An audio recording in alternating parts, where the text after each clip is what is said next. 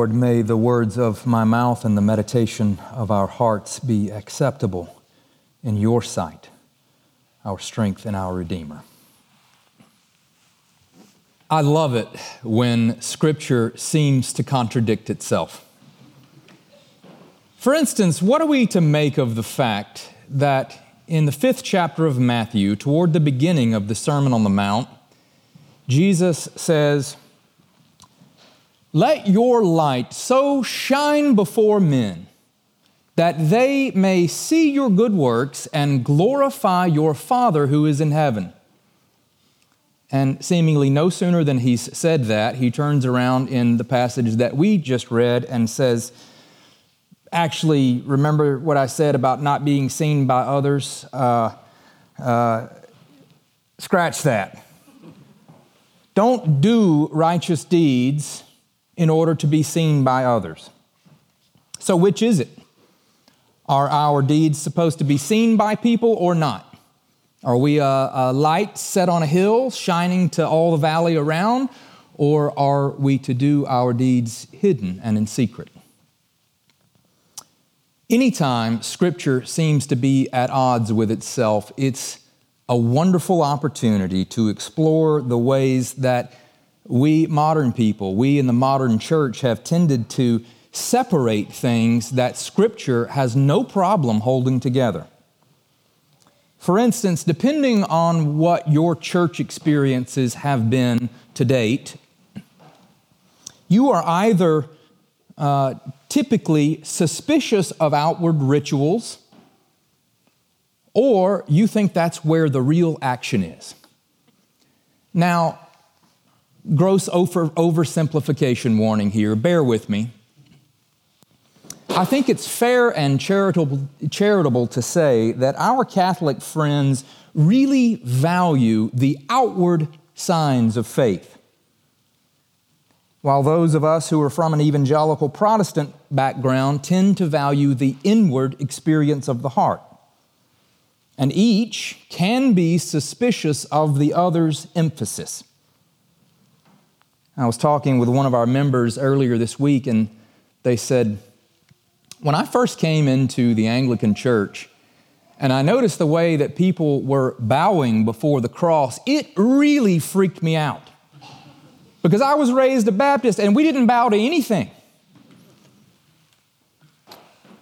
But where modern Christians have sundered inner faith from outward practice, Scripture sees a unity. Notice how in the teaching from the prophet Joel tonight, we're told that it's not the tearing of the outward garments that matters, but the rending of the inner heart. It's an inner spiritual repentance that matters. But at the same time, the prophet says, blow a horn, sound the trumpet, call all the people together. It doesn't matter if they're nursing at the breast or in the nursing home. Doesn't matter. Everybody get together. There is going to be an outward liturgical response to the inward repentance in the heart. In the same way, Jesus holds the inner and the outward together all through the Sermon on the Mount. He begins in chapter 5 by noting that the way to do what God wants is not by gritting your teeth to comply with the law, but it is rather to be a natural response of a heart that has been set aflame by an encounter with the kingdom of God. Jesus is constantly going behind the law to investigate the intentions of the heart. He says, you've heard it said, don't kill. Well, big deal. Anybody can do that. Don't you know that murderous intentions begin when anger is allowed to fester into contempt? And whether it's lust, greed, or whatever, Jesus doesn't stop once he gets to the intentions of our heart. But he goes beyond it and says, now, once your hearts have responded with joy to the arrival of the kingdom of God, that disposition will issue forth into outward action. The inner heart and the outward action are as connected, he says, as fruit that appears on a tree. If you have a healthy peach tree, it naturally issues forth into peaches. A flourishing heart naturally issues forth into compassionate action, generous giving, and prayerful attention. It just does it naturally. But then in chapter 6, what we read tonight, Jesus issues us a warning to be on guard precisely at that point where the inner disposition manifests into outward righteous activity. As soon as we do something good, especially something religious, there will be a temptation for us to do it in order to be seen as respectable by other people. Jesus spends a lot of time here going through not just what we do, but why we do it, the intention of the heart. And note, first, that Jesus assumes that things like prayer, fasting, and generosity will be a basic, regular part of the Christian life. But at the same time, he knows that this is where pride comes in. So he says, don't toot your own horn so others will notice your goodness. Be on guard that your intention is ever to serve God and not man. But then that just sends us right back to the other pole of the paradox, doesn't it? For if discipleship is a matter of our heart's intention merely, then oh boy, we are in trouble. Because who knows their heart? Let's be honest here, folks. Doesn't the prophet Jeremiah say, the heart is above all things deceitful. It will deceive you. Only God knows the heart. You don't even have to go to the Old Testament prophets to know that. Psychologists and therapists tell us that human beings have all kinds of ways of disguising from ourselves the true source of our neurotic behavior and our resentments and our fears. In so many ways, we are opaque to ourselves. Self-deception might not be the worst thing that we do, but it sure is the reason that we do the worst things that we do. It does us little good to listen to the messages of a culture that is everywhere telling us, find out where your heart is and then follow it. Fortunately, Jesus knows better. He says, don't worry about following your heart. Follow the money, baby. Where your treasure is, there your heart will be also. Find the treasure and you'll locate the heart. So Jesus is asking us tonight, how do you spend your free time? When you have extra discretionary income, what website do you go to? How do you spend it? And the truth of maturing Christian spirituality is that sometimes it is easier to be spiritually and emotionally invested in the things that we are financially invested in. Sometimes it's easier to walk ourselves to a new way of thinking than it is to think ourselves to a new way of walking.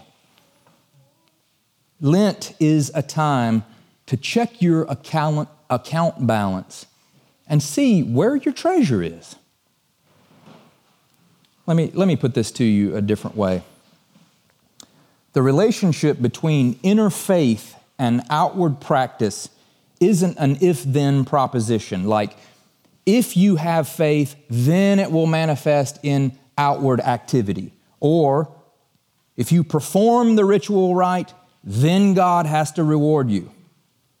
Faith and practice don't move on a straight line between two poles. I think rather it's more like we could picture it like a spiral where faith manifests as practice, and practice in turn builds faith. Our outward actions don't only express inward faith, they form it too. Hopefully, with every turn of the liturgical calendar, we're growing a little closer to God. We're spiraling toward God. Lent is a season where we try to be more aware of where we're at in that spiral, where we're at in our faith, so that during other parts of the year, we can relax into that natural life-giving joy that Jesus talks about ought to be ordinary to us. But I tell you what Lent is not. It's not a season of self-improvement that allows you to work on your inner life so that then you'll be able to present a better you to the world. Twice this week I saw articles in the opinion page of the New York Times that were completely secular takes on Lent. For Lent, I'm giving up this thing that happens to bug me about myself. No, sir. After all, if there's one type of danger in being too aware of the approval of others, there's another whole type of danger of being too aware of your own approval. In 1 Corinthians 4, chapter 5 tonight that we read, Paul says something that reflects exactly this same dynamic. He says, I don't allow myself to be judged by you or anyone else as though I'm in a court. I don't even judge myself. Only God judges me. Now, do you see how radical that is? The first part, when Paul says, I don't allow anybody else to judge me, that sounds good to us modern people. We say, Paul, you must be making progress with your therapist. Good for you. Modern people always tell themselves, I am the master of my fate. I am the captain of my ship. Don't anybody judge me. Yes, good for you, Paul. But of course, the other pole of what Paul says is especially offensive to people in traditional or conservative cultures. They would say, what do you mean, Paul, in saying that you don't allow anyone to judge you? If the community and if your family and if your culture does not give you feedback about how to live your life, how will you know what role you're playing? What Paul says is radical both to traditional and modern secular societies. He says, I don't let you judge me or anyone judge me. I don't even judge myself. Only God is my judge. I think this also gets right to the heart of what Jesus meant when he said tonight, don't even let your left hand know what your right hand is doing. Don't even be aware of your own activity. Don't judge yourself at any level. We could easily imagine someone trying to put an anonymous offering in the offering box back there. No one sees them. They've done it all to themselves. And as soon as they slide it through the little slot, they turn around and they are so proud at how anonymous they've been. Pride has come right back in because they are seeing themselves as judge in that moment. As soon as you attempt to evaluate your left hand's awareness of your right hand, the game's up. Now you're just aware of the other hand instead of this one. It's like that old game where you say, try not to think about hot dogs. What are you all thinking about right now? Slathering it with some mustard and ketchup, right? You can't be so aware of what you're thinking of that you trick yourself into some endless game, some perpetuating self-judgment. The idea here is rather to be so immersed in what you're doing that you're almost unaware of your own actions. And that's really hard to do when you're anxious about what other people will think of you, or even when you're constantly evaluating your own performance. Jesus says, you can live the kind of life that I offer to you in such a natural and unself-conscious way that it just happens. Earlier tonight, I heard Darlene say to somebody else, she hadn't played the piano in a while, and I heard her say, my hands know what they're doing, and it's almost as if my mind takes a second to catch up. Or how about you sports people? What does the announcer say when a guard hits three-pointer after three-pointer?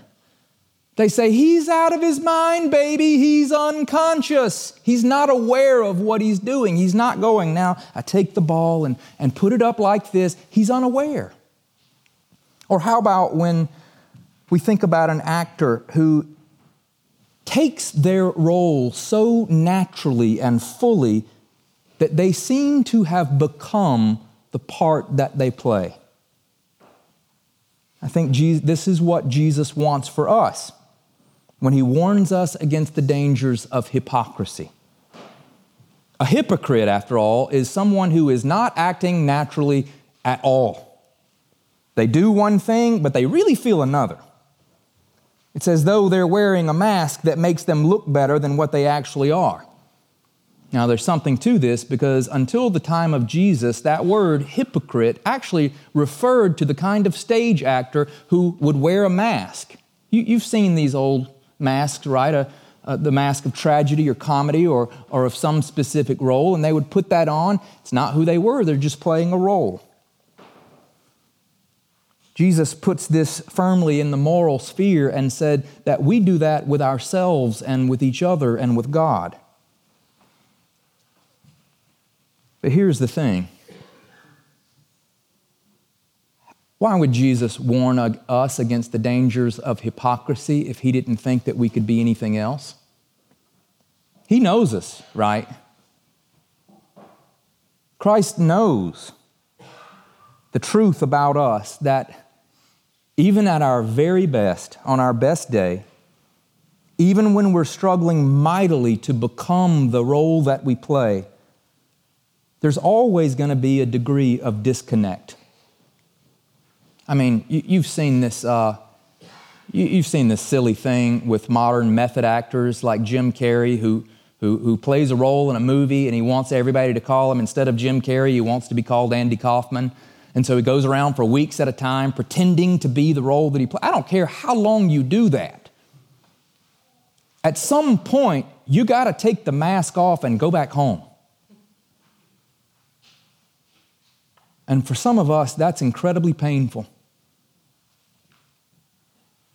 We gesture toward compassion, but it comes across as wooden.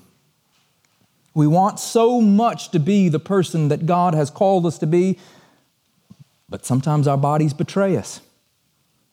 We want to say the line that the author and perfecter of our faith has set down for us, but the tongue cannot live up to the heart.